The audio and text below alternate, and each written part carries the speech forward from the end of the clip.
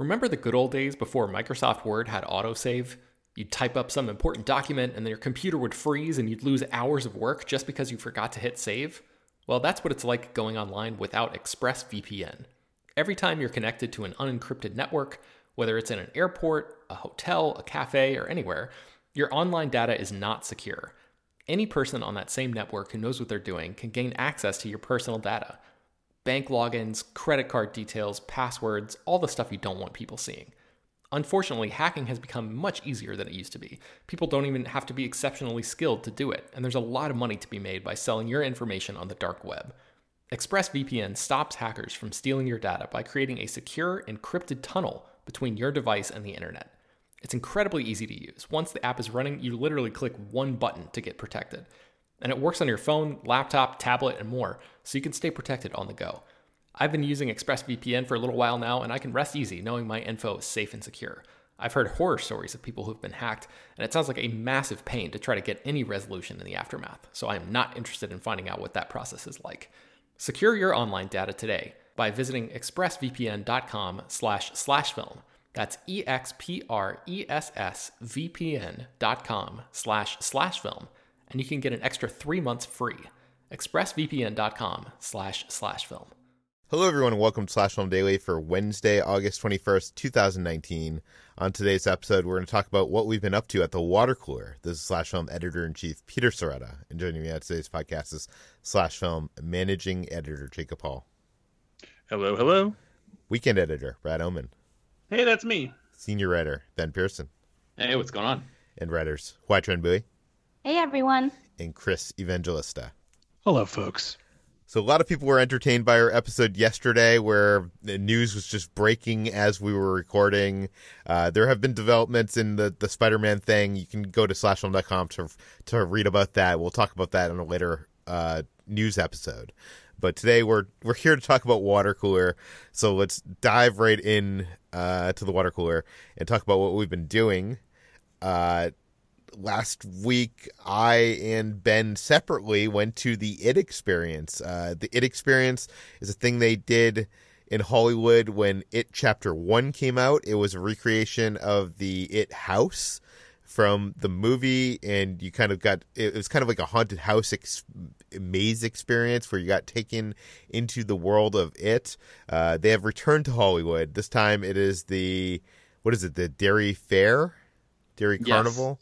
Yes, the Canal Days Festival and Funhouse. Yeah, and it is more of, it feels to me more like an Instagram experience than a themed horror house. Ben, what did you think of this experience? I mean, I don't know if that's fully fair, because the first one sort of felt like it was designed with social media in mind, certainly, too.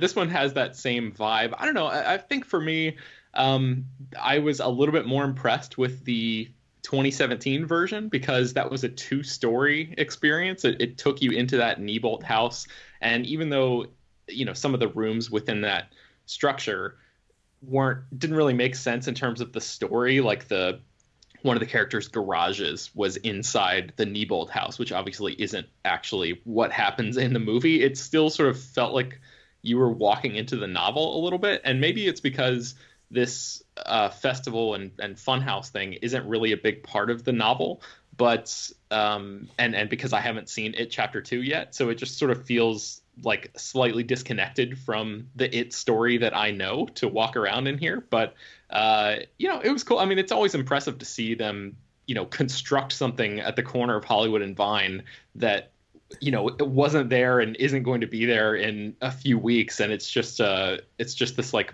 flash in the pan, ephemeral kind of carnival sort of vibe, you know? Yeah, and they also have like a mini carnival outside. There's like a Ferris wheel. There's some carnival games where you get to, like, you know, those games where you shoot water, but you shoot it into Pennywise's mouth, and there's stuff like that. But the maze itself, or whatever you want to call it, it's like a fun house. So like they have a section of funhouse mirrors. There's it's a lot of things that you would expect from a funhouse, but I guess in its own spin to it. Mm-hmm. And Ben did a video about this, which you can find on slashfilm.com. I'll link it in the show notes, so if you want to check out that.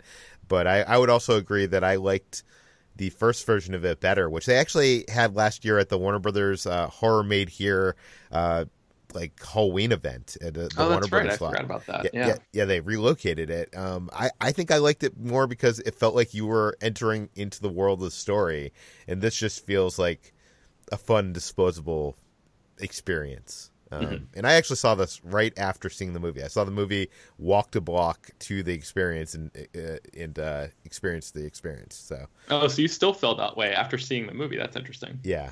I will say, no spoilers or anything, but the fair does have like 2 sequences in the movies, but it's not like a huge part of the movie, I would say. Yeah, not in the way that the house was in the first film. Okay, I've been going through a bit of camera buying recently. As you know, I have this YouTube channel, Ordinary Adventures. We've been filming trips to theme parks, movie events, stuff like that. I even did a video on the best magic tricks I saw at Magic Live 2 weeks ago. I'll link that in the show notes. My camera, which I love, is the Canon G7X Mark II. It's awesome. It's a handheld point and shoot. It is lacking in a few things I would want, like a external microphone and 4K and slow motion abilities to do high frame rate. It also has developed a dead pixel that you can see in night scenes. So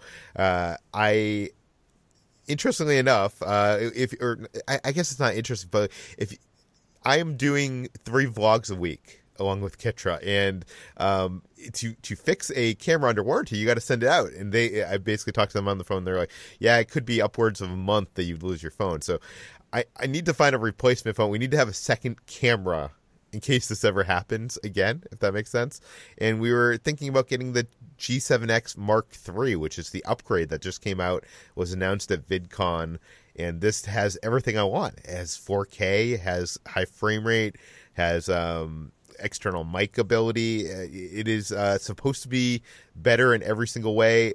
We bought it. We brought it to Disneyland. That video is going up today, and it was a complete disaster. There's some kind of huge autofocusing problem here. It's weird because a lot of the reviews I read do not talk about this, but then you go on YouTube and you search the name of this camera, and like the list is just like a ton of videos just talking about this autofocusing problem. Like it was like almost impossible to be in focus. So I would not recommend anybody get the Canon G7X Mark III. And I've also been looking for something low light because we're going into the season of Halloween where there's going to be a lot of events that take place at night and in dark places. And one of the cameras that everybody's been recommending to me, including our own David Chen, is the Sony A6400. So it is a step up. It's a more expensive camera. It is a mirrorless, so it means it has lenses. I've purchased that. It arrived yesterday. I played with it. It looks really, really good. I'm just wondering if it's going to be like too heavy. You know, it's a lot heavier and a lot bigger thing. Like you're not as conspicuous. Like with my Canon G7X walking around, like it looks like I just have a small point and shoot. I look like a tourist or whatever. But with this other thing, it looks like more of a DSLR professional camera rig. And especially with the microphone I bought for it. It's like this huge fuzzy microphone. So I'm interested to try this out. I'm going to try it out at D23 Expo, which starts tomorrow night. So we'll see how that goes. But yeah, that's my adventures in camera buying. Brad, what have you been doing? I've been having kind of some tech adventures of my own, I guess you could say. In rearranging furniture and stuff like that, now that my girlfriend has moved in, we decided that we wanted to mount the TV on the wall. In our living room, there is a brick wall and there's a fireplace, and just the way the room is laid out, it kind of made it awkward to put the TV anywhere else. I had been, mostly okay with it being in this corner of the room and the way the furniture was arranged, but we realized that if were able to mount it on the brick wall, that it would kind of open up the room in a whole new way. And so I learned very quickly that paying somebody to mount the TV to a wall, let alone a brick wall, is extremely expensive. The closest person like around here that was like willing to do it, I was at Best Buy, their Geek Squad group, and they wanted to charge a total of like $330 to mount it, plus the cost of the bracket.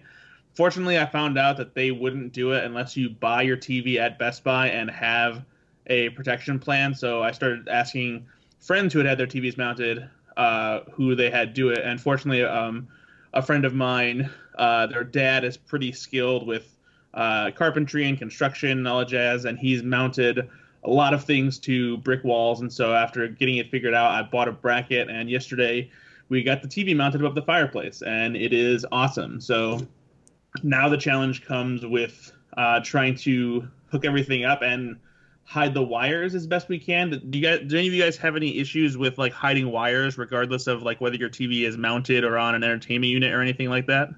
This is why they're mounted, because the process of getting them hidden, if you do it right, you just put them behind the wall. It's so expensive. So I hope to hear someone here has good advice for you, because I've explored this and I've been defeated by it. I have these. They're literally like plastic strips with like sticky stuff on the back. They're the same color as the wall, and I just put that over it, and honestly, it looks fine. To be fair, I have like a big. So you're saying in the middle of the TV, there's like a plastic strip that goes straight It's down. actually on the side. It's Okay. on the side, and but I also have a really big like. It used to be my TV stand, but it's from IKEA. But I keep all my records in it and stuff, so that blocks most of the strip. So but that's what I have. Yeah, that's what I looked up some of those like wire coverings and stuff like that. And I think that I can use them and maybe attach them to the shelf that we have on either side of the fireplace. There will be two shelves that are the IKEA Kallax shelves, and I think they're close enough to the TV where you'll probably see maybe like one exposed wire of like the power cord coming out maybe. But otherwise, everything else should be able to be easily hidden. And I think I'm gonna try and use some of those like plastic covers and just stick them to the back of the shelf, so that way the wires are just flush with the actual shelves themselves, so that you don't see them hanging in the background. Because I'm not sure every shelf we have in those cubes will have something that covers the back. But yeah, so that's kind of the challenge right now is figuring that out. Yeah, the one thing I like about having a projector is all the wires and stuff are behind you. Do you know what I mean? Like the projector is connected to your cable box or everything, PlayStation, whatever, and that's all behind you. And like in my place, it's like hidden like in a IKEA shelf that you can't even see the stuff. So there's like I have a remote that RF control connects to an IR receiver inside that box and is able to control everything. So. That does not help you. I know. It does not. I have seen some like mounts where you can actually like mount like PlayStations and Apple TVs and everything to the wall behind your TV, so that you have like less wires coming from outside the TV. Do you know what I mean? I don't even understand how that would work. Imagine like your Apple TV is like mounted to the wall like sideways. You mean like so that it's flat sitting on the wall? Yeah. Oh, okay. So there's mounts like that, but I with a brick wall that might be difficult too. Yeah, and I was trying to like make sure that I drilled as little holes as possible in the brick, since if at some point I think I know my parents are going to be moving into this house, and they're not necessarily sure they want to use the mount, so might end up having to replace the mortar, which we already talked about, and like it was going to be easy to do anyway. But yeah, so it's just trying to make it so that it still looks neat with all of the consoles and stuff that we have hooked up to it. Yeah. When I was moving originally years ago, I looked at some places that had brick walls, and I decided against them because I have so much art. And art is so hard to hang on brick walls. There are these cool clips that I found, because I've hung some of my prints and stuff on these brick walls. There are these little metal like copper clips that have like a bendable clamp on the bottom and these teeth on the top, and they're sized to pretty much fit just a standard brick size, as long as you have like space in the mortar to push them in. And really? they have. Yeah, and they actually work really well. They have two different spots for hanging the frame frames on, whether you have like the little hooks on your frame or you have a wire.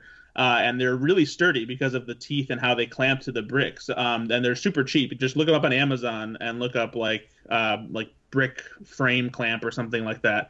And they're pretty good. So people are learning all about cameras today. They're learning all about mounting stuff on brick walls, and they're learning about it experiences. But by the way, I should say that I think that's running in Hollywood for like the next month.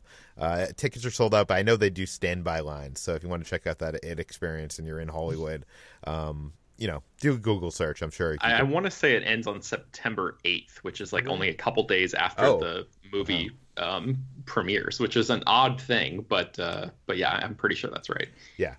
Ben, I saw that you were at the Hollywood Bowl.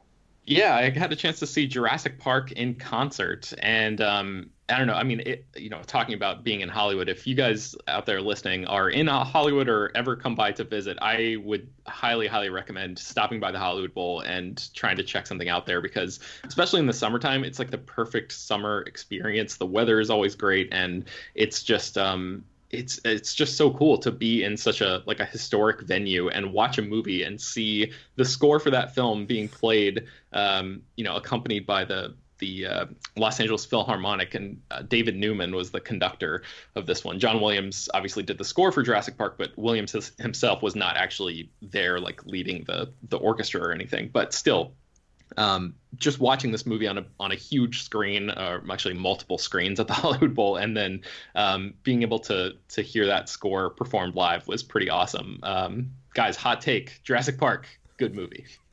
And good score. Yeah, actually the first half of the movie, I kept getting sucked into just watching the movie instead of paying attention to the performers who are on the stage, which is, I think, a testament to just how good that movie is and how perfectly it's constructed. And I kept having to remind myself, okay, you could watch Jurassic Park anytime. You're actually here to sort of pay attention to the music part of it. But it seems like the first half of Jurassic Park, they did an intermission. It seemed like the first half of the movie, the score wasn't really, I mean, it was there and you hear the theme a few times, but it seemed pretty low key, and then the back half is really where it kicks in a major way. So I never really noticed that before, because I always just sort of watched the movie as a whole experience, and I haven't pulled that out to analyze or study the music or anything like that. But being in that environment allowed me to pay more attention to that, and I noticed that the music definitely ramps up in a significant way in the back half of the film. I feel like this is the case with a lot of films I've seen in concert. I've seen Back to the Future in concert at the Hollywood Bowl, and you always get sucked into the movie because it's always a good movie. They don't do these things with bad movies. That would be interesting though. But I think it's also a testament to just how good the orchestra is too, that they're playing the score so perfectly that it's so seamless that you don't even notice that there's a live orchestra playing it in front of you. That's one of the things that I've actually really enjoyed about. I've done Star Wars, I've done Ghostbusters, Back to the Future, and Harry Potter, and it's just every single time the orchestra's playing the music, they've been phenomenal. And there's little moments where in the scores that I love, where I wondered if it would sound just like it does on a professional recording from the soundtrack, and they've nailed it every single time. It's incredible. Mm-hmm. Yeah. I'd like to imagine that they're actually not playing. They're just miming it, and it's just playing the score from the soundtrack. Would anybody even know? Maybe. I don't know. Okay. What we've been watching. Let's move on to that segment. Let's talk about It Chapter 2, because both Chris and I saw this movie. I'll be more brief about this because I know this is more of Chris's realm.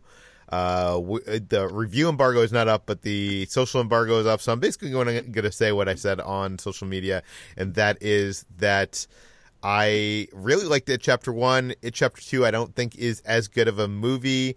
I do think it might be scarier. That's not saying much, because It Chapter 1 I don't think was that scary. It was more creepy. But I think this does have some more jump scares and stuff like that. And it felt a little long to me. It felt like it was lacking the charm of those coming of age story, the kid characters. I wanted more of the kid characters. But Chris, what did you think of It Chapter 2? I liked it. I wanted to love it, but I only liked it. I feel like the first like 45 minutes are really clunky, and even though it's a long movie, I feel like that first half of the movie, when the adult losers club is all coming back to Derry, is really rushed. Where you can tell like the movie just wants to get them back in town so they can start doing stuff. And I get that, but it feels like it's literally like a blink of an eye and they're already home. And I don't know, maybe I'm my mind is thinking of the book too much, where it actually takes a lot of time for them to get back. And I know you can't have that to be identical in a movie, but it just seems way too quick. But after that, I think it eventually finds its footing. I do think there's some like really weird direction choices, the way Andy Muschietti shoots some scenes where characters literally like look directly into the camera, and they're like it's really like, I don't know what he was going for there. I don't know if he was going for like a Silence of the Lambs thing or what, but it doesn't really work. But beyond that, I feel like it eventually. Chris, I think you're coming off too negative here. You like this movie more than me. I did, but no movie is perfect, and Yeah. I gotta say, I'm getting a lot of grief on Twitter for my post, even though I'm ultimately going to give this film a positive review, but because apparently you can't acknowledge any sort of criticism about a film, or it sounds like you hate it. But there's a lot to love here.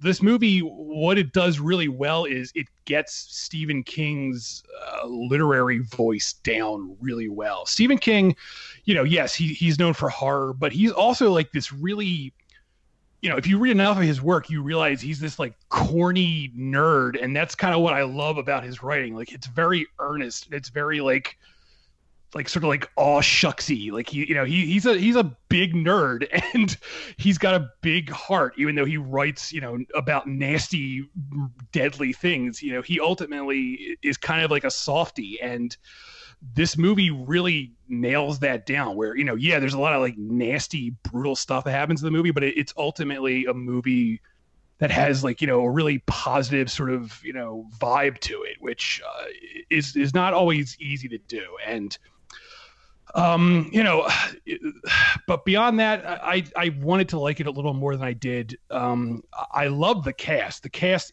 they're cast really well. They look like the parts, and they're all good actors, but they just don't click the way the kids did. Like the way the kids interacted with each other and interact in this, because they're in this one, feels so much better than the adults. And part of that is, they've been separated for 27 years, but when they get back together, they're supposed to be sort of like in sync again. And some of them, are even like, falling in love again. And they're supposed to have that chemistry, get it, back. And it just never comes back.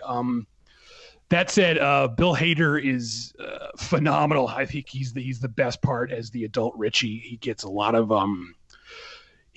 to do. I was worried they were going to sort of like sidetrack him, because he's not like the biggest star in the movie. Like, Jessica Chastain and James McAvoy are technically bigger stars than him, but I feel like he gets honestly like the most to do in the movie, which I was really happy with, because he's really fun to watch. And I'm excited to see his career. Not that he's like an unknown, but I feel like with this and like with Barry, he's going to start getting a lot more movie roles, like big movie roles, and I'm kind of excited about that, because I really think he's a genuinely good actor who has a lot of range that a lot of people haven't tapped yet. So I'm also glad that he's going to be getting roles that are not just like the comedy sidekick guy.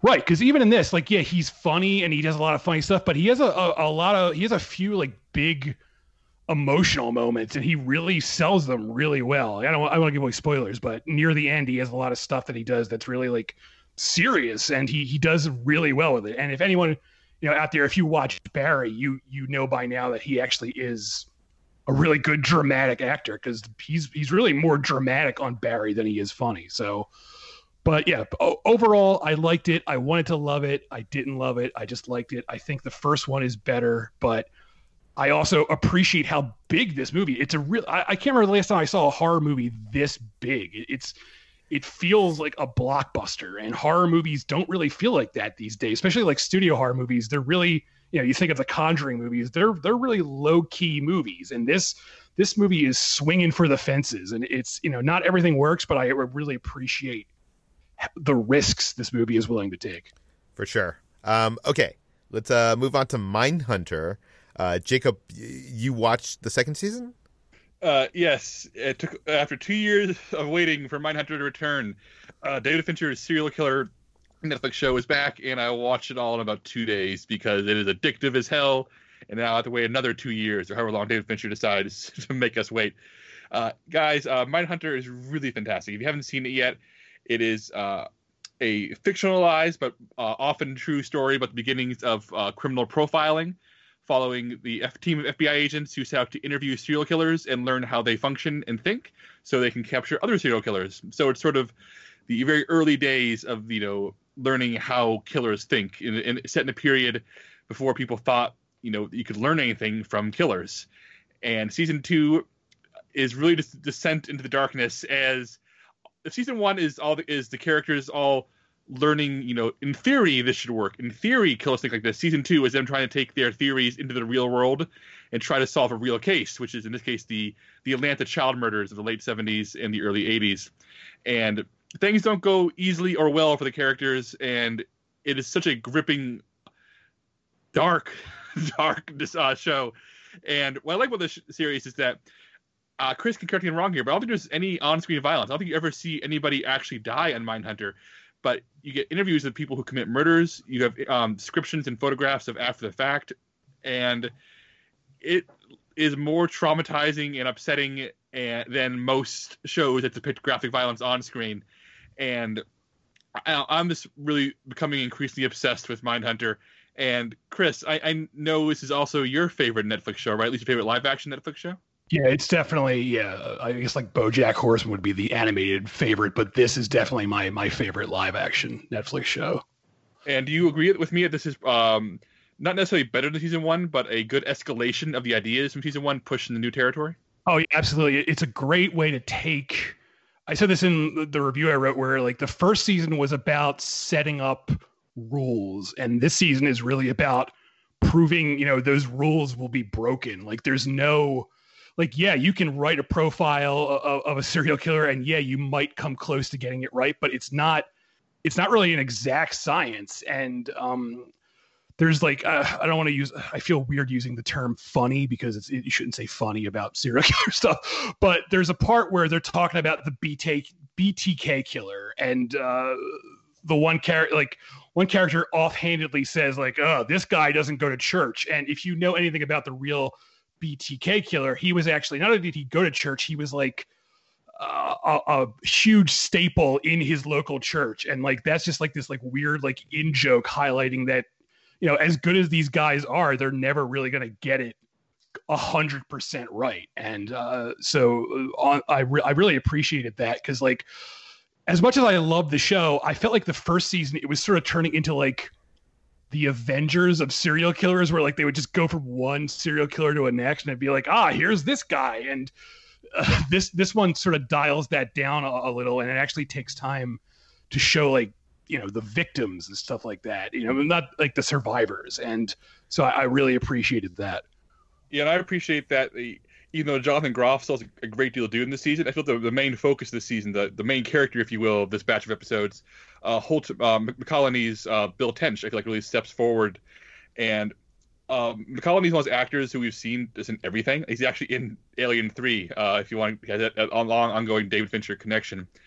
But he's just this kind of incredible character, an incredible character actor, playing a guy who's, this very traditional masculine figure, who hides his feelings, but at the same time the show does not treat that or him as a buffoon or somebody who's behind the times. He's open to new ideas. He pushes back against the right and wrongs of both directions, and he's put in some emotional and ethical ringers throughout the show. And I feel like this is the next. This has to be like the next David Harbour blow up, right? Like I think eventually he's going to reach the people realize, oh, this middle-aged character actor is actually awesome, and we all love him, and he's hot, and nobody talked about him until now. What happened? Chris, are you also on board the Holt McCallany train? Absolutely, he's great. Really good actors. They don't just they're not just good at delivering their lines. They're really good at listening. And you might think I can act like I'm listening. You just sit there and you don't talk, but it actually takes some level of skill to make it look like you're really like listening in a scene. And he's really good at doing that. Where he doesn't say a lot, but you can see like the gears turning behind his eyes as he's like taking everything in. And he's really good at that, and he's really good at playing this sort of like gruff guy who you think like, oh, this guy's probably going to be an asshole, but as you get to know him, you see he's really a good guy who's just has this gruff exterior. I know we need to move on soon, but I want to talk about one more thing. That's episode 5 of this season. Because I think it's my favorite Mindhunter episode for 2 reasons. One, it has Damon Harriman showing up as Charles Manson in a really killer one-scene performance. And Harriman also played Charles Manson Once Upon a Time in Hollywood. So it's a very interesting study in contrast there. But I also want to talk about Cameron Britton coming back for one more episode as Ed Kemper, the serial killer who figures a lot in season 1. We meet him one more time. I think it says a lot about this show that when Cameron Britton shows back up, my initial thought wasn't, oh no, it's that terrible monster who killed tons of women and had sex with their heads. But my first thought was, oh, Ed's back. I'm happy to see Ed. And I was so aghast at my own reaction to having weirdly fallen in love with a monster. I think actually speaks to what's powerful about this show in general, which is putting you in a room with bad people and asking you to see them in human. And it made me uncomfortable and delighted at the same time. Okay, so I think we're moving on to Good Boys. Jacob, this is a film that you saw at South by?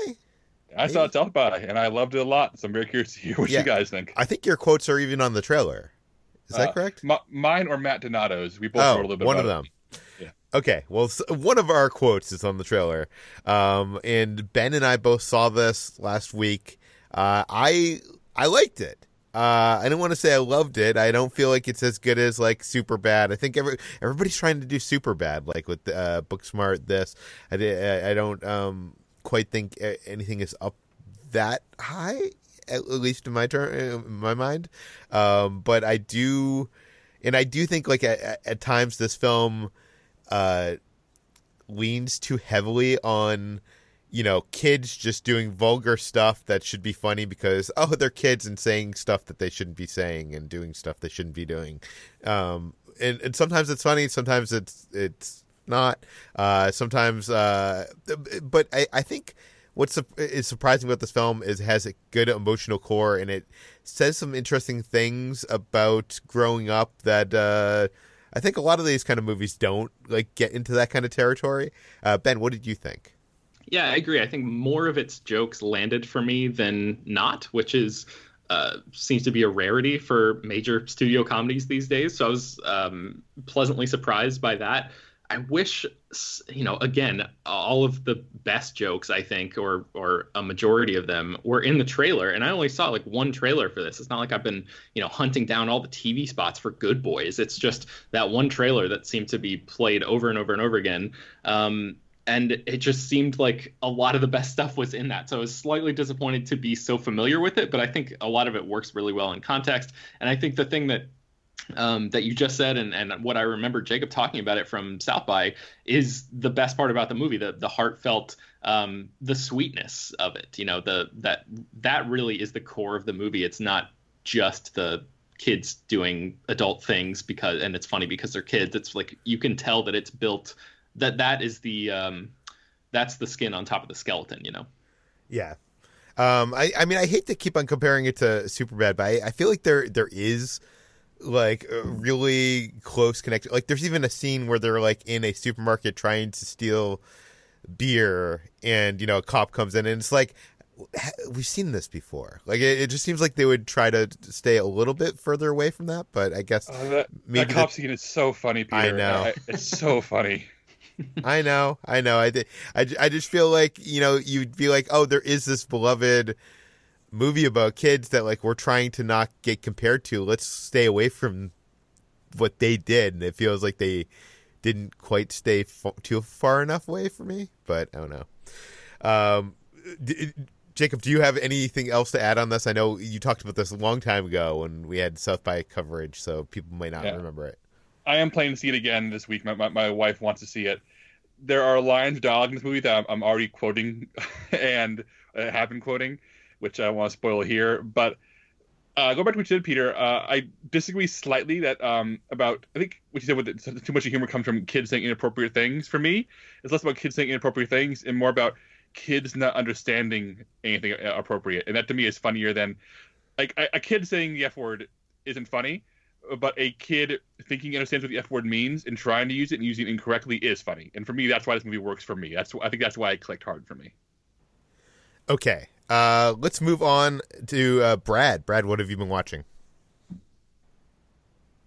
I haven't been watching much because, again, I've still been busy kind of moving furniture around and getting stuff organized here, and it's kind of been occupying a lot of my free time.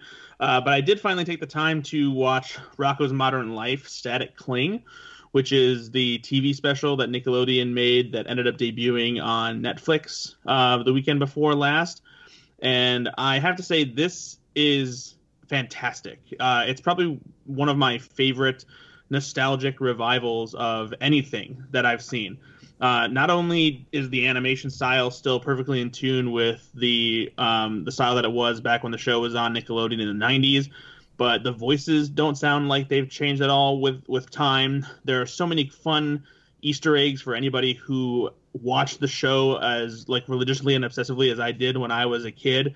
And on top of that, the story of this revival is just awesome. It is relevant and topical without feeling like a lot of people will think that it's forced, but it's not, because the story in this thing ties back to one of the best episodes that Rocko's Modern Life ever did, which already was a metaphor in itself. And I won't. You might have seen the storyline I'm talking about being talked about on social media. I won't necessarily give it away if you haven't yet, just because it could be a cool surprise. But just the way it handles the idea of nostalgia and embracing change and not being stuck in your ways, while still being this great nostalgic revival of a show that people loved when they were kids in the 90s. It's great. It's just I seriously loved it. I've watched it twice so far, and like I said, it's one of my favorite reboots, if you will, that I've seen. So Modern Life: Static Cling. Yeah, Rocko's Modern Life: Static Cling. It's on Netflix now. Cool. What else have you been watching? So I put on two movies that I had seen a decent amount from my younger years, and neither of them are particularly great. One of them you could say is downright terrible and is probably considered one of the worst movies ever made, and the other one is just kind of a charming movie that you might have enjoyed when you were a kid too. And that's the first one is Clifford. Has anybody here seen Clifford with Martin Short and Charles Grodin? No. I vaguely remember not liking this movie. Is this the one where Martin Short plays a kid? Yes. Oh, God. No. Brad, no. Here's the thing. When I was younger, I really liked Martin Short because of Father the Bride and Three Amigos. And so I had randomly caught this movie on a movie channel at one point. And I was like, what the hell is going on? Like, is he playing a kid or what? And this movie is bad. It's dumb. It's stupid. But there's something about Martin Short's performance that still makes me laugh every now and then. Just the way he plays this kid in such a signature Martin Short fashion, and the way he says certain things, and how dedicated Charles Grodin is to this role is so weird because of how bad it is. And like the way he slowly unravels throughout this movie is also extremely entertaining. But don't get me wrong. Again, this movie is terrible. It's bad. But I wanted to rewatch it because I hadn't seen it in a long time since I had stumbled upon it when I was a kid and enjoyed it. But it's available on Amazon Prime right now. If you haven't seen it and you want to see just how like weird this movie is and how stupid it is, like you can watch it. It's I think it's worth watching at least once. Half of this podcast just said this movie's bad, but if you want to watch it, it's available. Seriously, I mean, it's one of those movies that's so weird that I feel like it's worth checking out at least once. Okay, what was the other movie you saw? The other movie is Larger Than Life, which is the Bill Murray movie where he goes cross country with an elephant that he inherits from his father. This is another movie that I liked when I was younger. It came out in 1996, so I was around 10 years old. And again, Bill Murray was an actor who I'd liked because of I'd seen Ghostbusters and Groundhog Day, and What About Bob at a young age. And so, this was just an extension of that.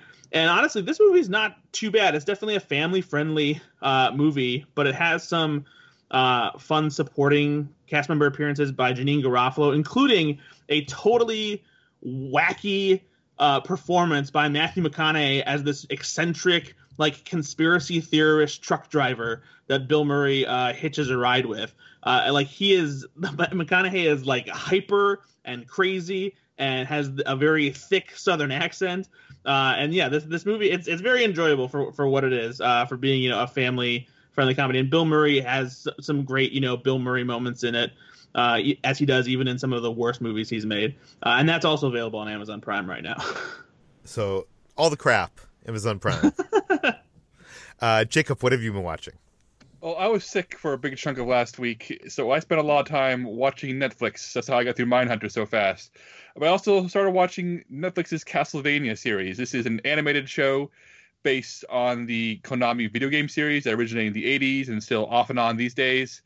And I put it on because I heard it was good. I was skeptical, but it's generally good. It is an American production, but it uses a very heavy Japanese animation style, so it looks like an anime. And I don't know where to start. It's such a Warren Ellis, the comic book writer, probably one of the best of all time, writes every episode of the series. And the history of this is fascinating because he was hired to write a film adaptation of Castlevania in the mid-2000s. The film fell apart. Then the rights fell to somebody else who brought it to Netflix. And they took Warren Ellis' script for the movie and said, "Can we split this into episodes and make this into a TV show?" So Warren Ellis split it into 4 parts, and they had 4 episodes for a season. And then he took his outlines for movies 2 and 3 that were also planned but never written, and those are season 2. So it's actually Warren Ellis turning the trilogy of Castlevania movies he wrote 10 years ago into a Netflix television series. And that shouldn't work as well as it does. This is a genuinely really, really good show. And the original video games were pretty much you move forward, you hit bad guys, and you fight Dracula. At the end, you always fight Dracula. And Castlevania series humanizes Dracula and gives him motivation for being evil as opposed to just being, the monster at the end of the castle. And it has this really dry, macabre sense of humor. It is extremely violent to the point where there are times where I thought, oh, now you're just trying to, show your big boy show. But I admired its nerve to really unapologetically be a ultra-violent animated video game adaptation full of foul humor and really good character writing. I was impressed by Dracula. I was impressed by all the human characters. And season 2 leans very heavily onto what is it like for Dracula to actually try to run a supernatural war on humanity and become sort of a Game of Thrones-esque tale of all the people in Dracula's court trying to gain Dracula's approval. And HT, have you watched Castlevania? I know it's American, but it's trying to be anime very hard. I haven't seen it. I never really had an attachment to the video game series, and I generally kind of shy away from edgelord animes. So that basically the kind that you sort of described, the ultra-violent, more style than substance type of anime that tries a little too hard to be extremely edgy and extremely dark. And I don't often enjoy those very much, so I kind of didn't really have an interest in watching Castlevania. Yeah, I can't recommend it to everybody. There are people who are going to bounce off this very hard, but I think the Warren Ellis' writing is really sharp. The animation is really good, and I was ultimately really won over by it in a way that I was not expecting. And so that's Castlevania. It's probably the best video game adaptation I've ever seen. Sorry, Detective Pikachu, you've been dethroned. Oh no. Wait, but it doesn't count as a movie. No, it's still an adaptation. Yeah. Oh, okay. Fair enough. Yeah, it's better than any other video game movie I've ever seen. And I think it's because it takes the core tenets of Castlevania, which is fight monsters in gothic castles, and really builds on that by making characters you really end up caring about and storytelling that really is compelling. And it is devotional to the source material when it needs to be, but it's also not afraid to realize, oh, this was a very simple, very stupid arcade game. Let's, let Warren Ellis craft characters onto it, and he does. So that's Castlevania. On the opposite end of the Netflix spectrum, I watched most of season 3 of Glow. Glow is really good. It remains very good. I'm not sure I like season 3 as much as season 2 just yet, but I think that this is one of the funniest and most moving shows on Netflix, and the fact that it's a half hour long makes it very easy to binge. And I have nothing else to add other than Glow's real good. You should watch Glow. And finally, I caught up with Hobbs and Shaw. That movie's... Guys, why is Hobbs and Shaw not a slam dunk? I ended up ultimately being a little bit warmer on it than I was expecting, because like the last third or so does pick up the pace quite a bit. But for David Leitch, who's directed so many good action movies, the action here is lackluster. The verbal sparring between Jason Statham and The Rock is not good. Like, it's not funny. There's nothing surprising about them insulting each other. And the movie pauses for long periods of time for these two to like just exchange barbed insults, and they're not good insults. And they're ultimately, this pairing ends up working when they work together. But by the back half of the movie, when they're actually like talking more about, you know, how do we solve this problem as opposed to who has a bigger dick, it's actually a far more entertaining partnership. I don't understand how Hobbs and Shaw can be so lifeless, especially in its first half, where every action scene is set in a freaking warehouse, and all the action looks the same, to the point where my wife traditionally has to go to the bathroom about twice per movie. So if I've seen the movie already, we have a coded signal where I tap her a certain number of times, let her know, hey, next 5 minutes are good for you to go to the bathroom. Whenever time the action scene started, she went to the bathroom just because she was so bored by the action. And she does not get bored by action easily. We saw John Wick 3 together. And we saw John Wick 3 in the same theater we saw Hobbs and Shaw in. So leaving that theater after seeing John Wick 3 there a few months ago is like, just makes you realize, oh, maybe Stad Chaleski is the real action director of the original John Wick duo. Ben, I know it's been a few weeks for you. Have you soured more on this? Has it gotten better for you? Will I turn around on this one? No, I don't think you're going to turn around on it. It has gotten a little bit worse in my mind. I think that I try to give it a little bit of a pass for like trying to incorporate the family dynamics in a little bit of a different way to sort of keep a thematic connection with the larger Fast and Furious universe. But you're right, the jokes did not work for me at all, and I was just it's like the worst parts of Good Boys, where you can see the joke as it's being constructed. For Hobbs and Shaw, every single joke is, you can see it being constructed, and it's painful to watch like really, really bad jokes being told that way. So, and because so much of the movie is that, it was ultimately a disappointment for me. Yeah, for a movie full of such actors like Statham and The Rock, it is powerfully uncool, which is something I didn't think I'd say about that. But this is my transition to you, Ben, because taking over Peter's job, because you watch one of the coolest movies of all time. Yeah, I watched Les Samurai, which is a 1967 movie written and directed by Jean-Pierre Melville. I'd never seen this before. It stars Alain Delon. I'm not entirely sure. I'm probably butchering a French pronunciation there. I've always heard Delon, so I think you're okay. And I guess his wife is the female lead in the film. And this movie is really, really good, guys. If you have not seen this, it's available on the Criterion Channel streaming service right now. It is a really lean movie. It doesn't really, there's not too much by way of like style or flashy direction or crazy cinematography or anything like that. It's just an airtight crime thriller, and it has a really interesting ending. I'm not going to say what that is, but it's one of those movies that actually it's stylish in its own way without being like overly stylized, but it also has enough going on where the ending, I was like, oh, there's actually more to this than just a tight-fisted sort of crime thriller. So that's Les Samurai. It's available on Criterion. I would highly recommend it. It's really, really good. Oh, Ben, have you seen Le Cercle Rouge? No, I haven't. It is also Jean-Pierre Melville, and it also stars Alain Delon. And it is, in my opinion, even better. It is about an hour. It's like an hour longer. It's a very, very big movie. But it feels like if that was the warm up to Le Cercle Rouge, so I would very much add that to your list next. Oh man, yeah, I'm definitely adding that. It sounds awesome. Speaking of awesome, I also saw The Standoff at Sparrow Creek, and this movie I think came out earlier this year. I know it played the festival circuit last year, but this is the directorial debut of Henry Dunham, who also wrote this movie. And holy crap, this movie is really great. I remember Jacob talking about this when you saw it at, what was it, Fantastic Fest last year? Is that right? Indeed, Fantastic Fest. Oh man. So it's basically a movie about a bunch of what would you even call them? Like a militia out in the woods who realize that a police officer has been killed, and they overhear this on a cop radio, and they all sort of convene in this warehouse to figure out what to do about it because they think that their militia is going to be blamed for it. And then they realize that one of them was actually the person who committed this atrocious mass shooting, basically at a funeral of a cop. So then it's basically just a one room type of movie, or one location movie set almost entirely in this warehouse, where these guys just try to not pick each other off one by one, but like psychologically pick through each other and try to figure out who's responsible for this thing, so they all don't go down for this one person's crime.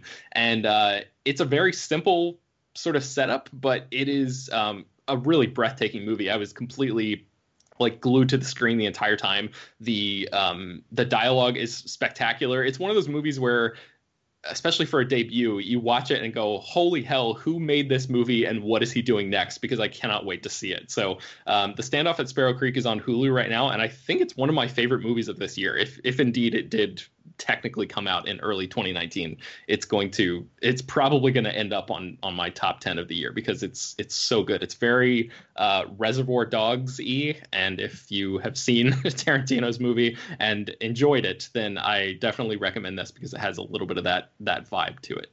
Who else here has seen this besides Jacob? I think Chris saw it. Okay, all right. Chris, do you have anything to say? Anything to add about The Standoff at Sparrow Creek? No, I believe I've talked about this before, and I think I agree with everything you say. It's really good. Nice. All right. So Fleabag, another thing that almost everybody here has seen except for me. I finally caught up with this. My wife and I watched both seasons, and I'm not going to add anything else. You guys have said it wonderfully already. This show is a masterpiece, and Phoebe Waller-Bridge is a straight up genius. So both seasons of that show are on Amazon Prime right now, and it could not come with a higher recommendation for me. I also saw Under the Silver Lake, and this one I'm still sort of trying to wrap my head around. So David Robert Mitchell, the guy who directed It Follows, wrote and directed this movie that stars Andrew Garfield as a sort of a scumbag in LA, modern day LA, who tries to figure out what happened to this neighbor girl that lives in his apartment complex when she mysteriously disappears. And it's sort of got like a like on paper, it sort of sounds like a modern day noir, like I don't know, almost like Brick or like a Dashiell Hammett kind of story. But in practice, it's like it's a really scummy movie. I can't really put my finger on why. Maybe it's just that Andrew Garfield's character doesn't have a job, and like it seems like you can smell the stink coming off of him. Like I don't think he takes a shower in the entire movie. He's just like a real I don't know, not a bro, but like he seems like one of those guys who's just like constantly obsessed. And this movie is a lot about, it's very much about obsession and conspiracy. And the story goes places that I had no idea that it was going to go there. And Chris, you're talking about It Chapter 2 being like a really, really big horror movie. This feels like a really big indie movie to me. Like the scope of this thing, by the time it ends, I was like, what in the hell is David Robert Mitchell doing here? And I still don't know if I have an answer to that question. Has anybody else here seen Under the Silver Lake? I have, and yeah, it's the best comparison I can make for it is it's a lot like Southland Tales in that it's just a whole bunch of weird shit that doesn't entirely work, but you kind of love what it's doing anyway. Yeah, I appreciated the ambition of it, and I was totally mesmerized by the entire thing. So I don't know if it like coheres into anything that I found ultimately satisfying, but I have to say that like the experience of watching it was an enjoyable one. So if you want to watch Under the Silver Lake, that's available on Amazon Prime right now. I also watched The Bicycle Thieves, which is Vittorio De Sica's 1948 Italian movie. I've heard that this is like one of the greatest movies of all time. This is available on the Criterion Channel right now, and I just decided to check it out, and it is very, very good. It's a movie about desperation and class and politics and society and a lot of things, but the actual story of it is this guy who is a father gets a job in Rome in right after World War II, and the job requires him to have a bicycle. So he has this bike, and it gets stolen, and his entire livelihood is dependent on whether or not he finds this bike from the thieves who stole it from him. And like I said, it's all about desperation. You could feel the sweat and the angst and the fact that this character's life is hanging in the balance, and the life of his family too. It's sort of like a heartbreaking thing to spend an hour and a half like watching somebody in that state, because it's like so relatable, even though obviously this movie took place in a time and place that I'm not familiar with, but the core of it is so relatable, and I think that's why a big part of the reason why it's so highly acclaimed. So that's Bicycle Thieves. And then finally this morning I watched a film called Stalker from 1979. It was directed by Andrei Tarkovsky, and I'd heard around the time that Annihilation was coming out that this movie was sort of an influence on that. And I have not read up enough about it because I literally just finished watching this before I started work today. But man, what a movie this is. It's very long. It's like 2 hours and 40 minutes. And it sounds a lot like Annihilation. It's about a guy who leads these two people on an expedition into an area called the Zone, which is very much like the Shimmer in Annihilation, where there is like a room in the middle of this place that grants a person their innermost desires, basically. And it's about these three guys just walking through this otherworldly environment and arguing with each other and having political discussions and conversations about life and what they're going to do with when their desires are granted. And it's a really fascinating movie. It's very long and very in depth and very beautifully shot. I think I saw something that like several of its shots go on for like more than 4 minutes. So it's definitely not something that like you can watch while you're checking your phone or whatever. But the Wikipedia page says that the film contains 142 shots in 163 minutes with an average shot length of more than 1 minute and many shots lasting for more than 4 minutes. So it's a crazy movie. Has anybody else seen Stalker by any chance? I have. I'm seeing all the films you've seen, Ben. All right. I've seen this too. Yeah, I have this on the Criterion Collection. Put out a Blu-ray of this. I have that, and it is it's an exhausting movie. It's so long. It feels like it takes you like on a complete journey to this, like it feels like it literally takes you to that other zone it goes into. Wow. So do you understand this movie, Chris? Because I walked away from it going like, I appreciated that experience, but I don't really know if I got the movie. God, I don't think so. I really didn't get it, quote unquote, but I still kind of appreciated just being taken along for this really odd, surreal nightmare dream journey. Yeah. I think it's a big part of why I loved Annihilation so much. So it's definitely, if you like that movie, I would recommend checking out Stalker, and that's available on Criterion Channel. I have a question for you and Chris, since both of you have seen this. If I have a really hard time with Tarkovsky, and I say as somebody who loves my slow foreign language films, but has struggled with Solaris and Andrei Rublev, would Stalker be more my cup of tea? I have not seen those other ones. Chris, have you? Maybe you can answer that better. I have seen those other ones. This is probably, I don't want to say his best movie, but man, I don't even want to say most accessible, because nothing he makes is accessible. But if you could use that term, I would say this would be the most accessible, because there's at least like something going on. And not to say there's nothing going on in those other movies, because there is, but there's more of a structure, I guess is the best way I could put it. So yes, you might like it. Okay, so let's move on to HT. HT, what have you been watching? I watched Where Do You Go, Bernadette, which is the new Richard Linklater film. I reviewed the film for slashfilm.com, so you can check out the review on our website. it's not great. It's not terrible either, but it is definitely not really a Richard Linklater film, at least in the sense of a lot of his filmography.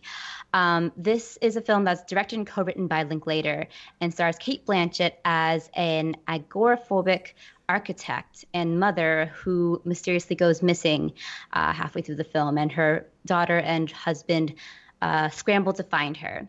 But unlike the novel by Maria Semple, which was a New York Times bestseller and a beloved sort of beach read book, it's not really about the mystery so much, because we do see a lot of just Cate Blanchett, and we get to know her character more so than any of the characters in this movie.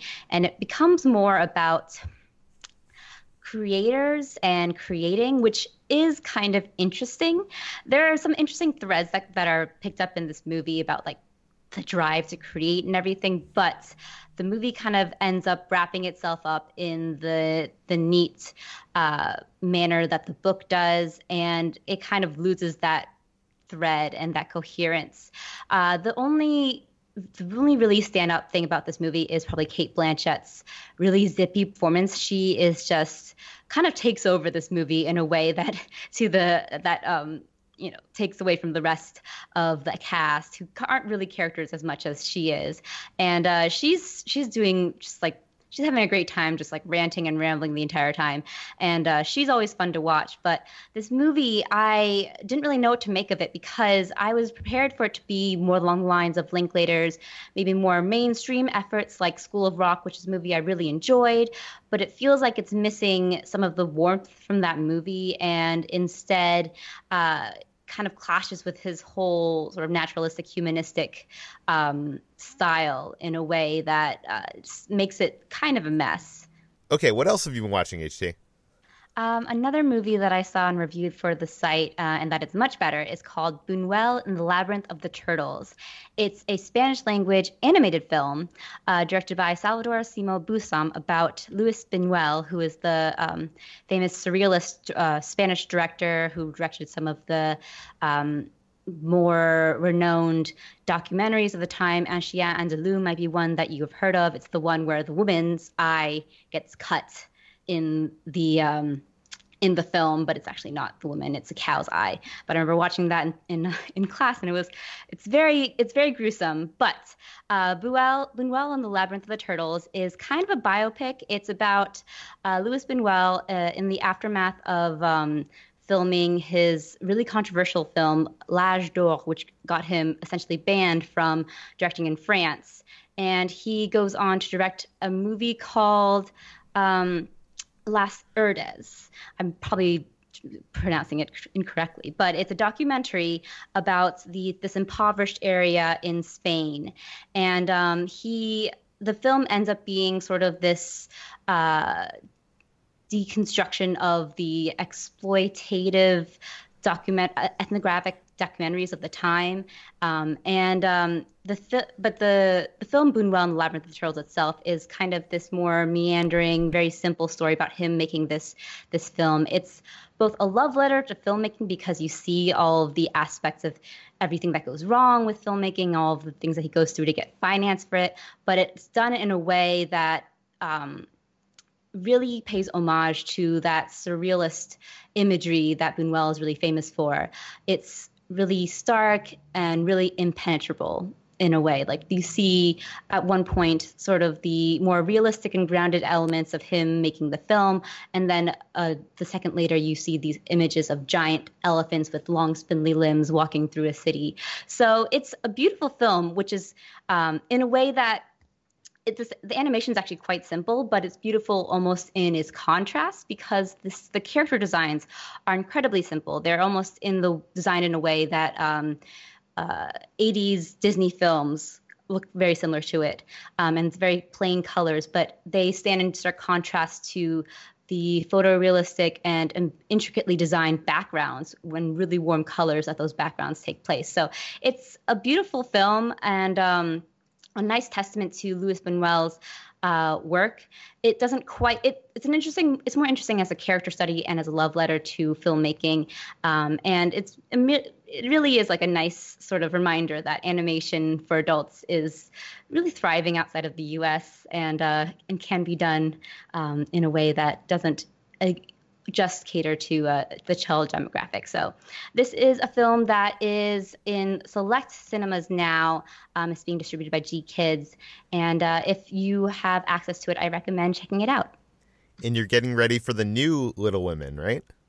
I am. So on the day that the Little Women trailer dropped, and that's Little Women directed by Greta Gerwig, starring Saoirse Ronan, Timothée Chalamet, I was just so excited and over the moon for this new adaptation that I went back and watched the 1994 Little Women starring Winona Ryder, Christian Bale, Claire Danes, Kirsten Dunst, and Susan Sarandon.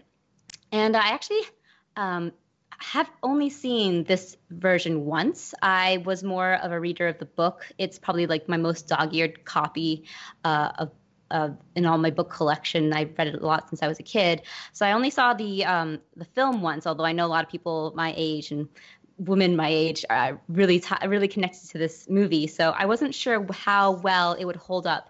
And it really does hold up. It is a little schmaltzy. It plays very much like a Christmas period film and crowd pleaser, but the performances are great. Winona Ryder is just sparkling and so fun. Christian Bale is incredibly dreamy. And I really enjoyed actually seeing Susan Sarandon's character, Marmee, from a new perspective, because I didn't realize how, for lack of a better word, woke she was. It's really fun to kind of revisit the story and see how progressive it really is, not just in the character of Jo, played by Winona Ryder, who has always been quite a feminist figure and quite ahead of her time. She is sort of a stand-in for the author Louisa May Alcott, who ended up unmarried and wanted to, not bulk, what's the word I'm looking for? A throwaway with societal expectations. And she wanted Jo in the end to remain unmarried. But all the characters are so rich and so well designed and so well characterized.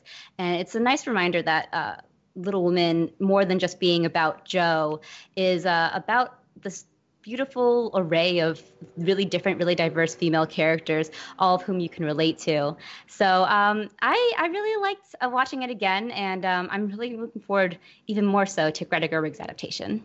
Okay, and you've also been watching Succession? Yes. I have been hearing the hype about this HBO series for a long time, since last year when the first season came out. And I have finally been worn down by everyone on Twitter, all my friends who have been watching it and saying it's one of the best shows on TV right now. And I watched the first episode. I'm not as far yet to say it's one of the best TV shows out there right now, but it's pretty darn good. It took about halfway through the episode for me to sit up and say, wow, this is a really good show. It stars Brian Cox as the patriarch of this media conglomerate family, all filled with backstabbers and ambitious kids. And it's very basically King Lear. It's set in modern day, set like with boardroom politics and backstabbing. And also an obscenely wealthy version of Arrested Development. So just think Arrested Development meets Shakespeare, and you've basically got it. And I really enjoyed that. It's probably the best adaptation of King Lear I've seen since Akira Kurosawa's Ran. And I really love seeing Brian Cox just ruthlessly tear all of his children down with his words. And it's really fun. It's really well written. I'm excited to get started on this show and like actually dive into the nitty gritty and see how the rest of it plays out. I'm surprised more people on this podcast are not watching this show or season 2 yet, because I know everybody in my Twitter feed is talking about the show. It's really great. Yeah, I love this show, but I'm a little behind. I'm going to start season 2 this week and binge a few episodes to get caught up. Yeah. Okay, Chris, what have you been watching? I saw Ready or Not, and I wrote a review for it on /film.com. It was fun. It's nothing special.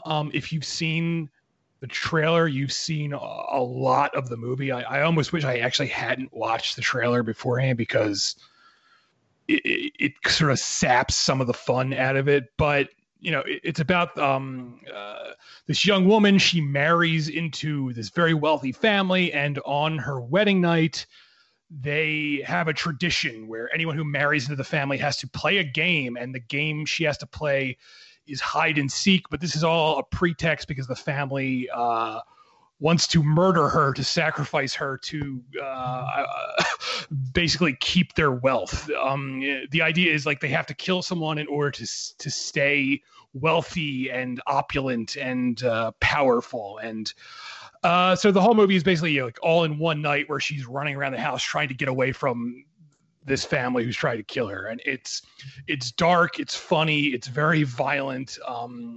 It's a pretty enjoyable film. It's nothing great. It's not like, a classic, but I think anyone who sees it will be entertained by it.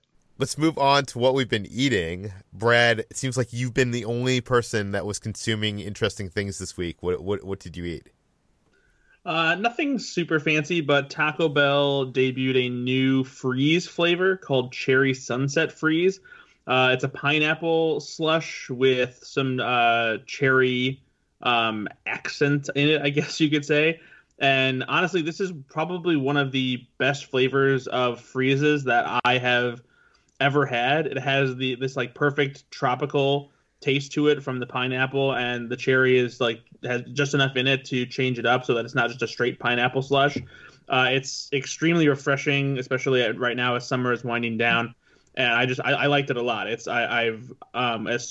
from the first sip, I was like, man, this is incredible. So if it's at all Taco Bells right now, so if you are looking for a nice thing to close out your summer with a good icy, try it out.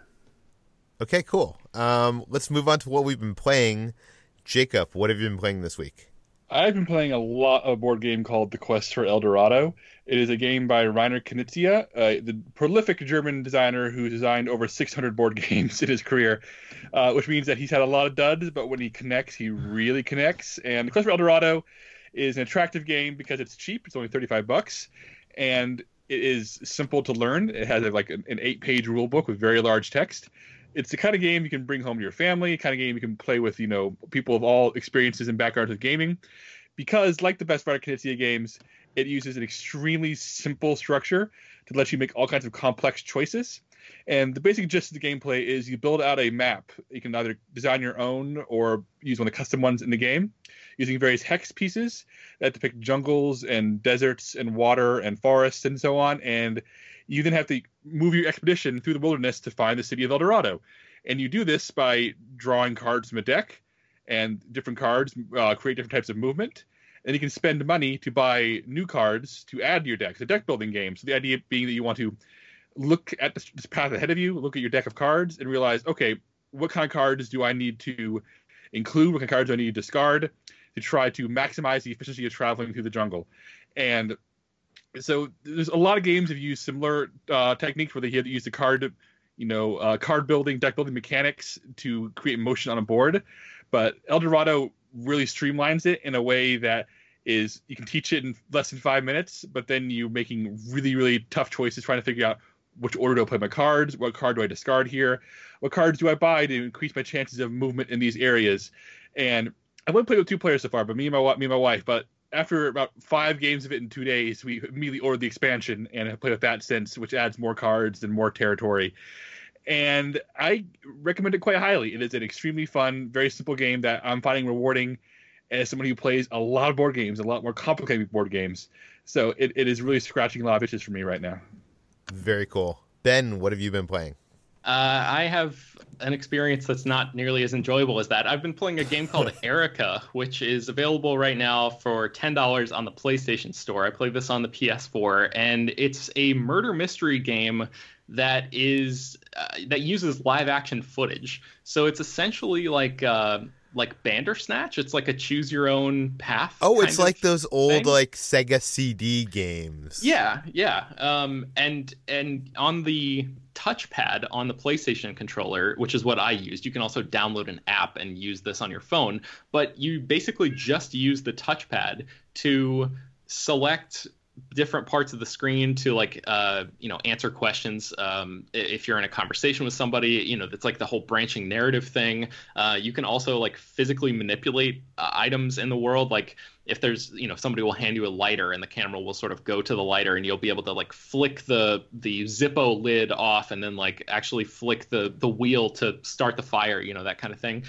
So it's interactive in that way, and I was excited about the concept of this because I found Bandersnatch to be interesting and like almost a video game in itself. And I was like, oh, they're just taking this back to, like you said, Peter, those old school actual like Sega CD video games. And so I think I was excited going into it, but I have to say this game is like incredibly tedious. I played it for I think like an hour and a half, maybe an hour and 45 minutes or something.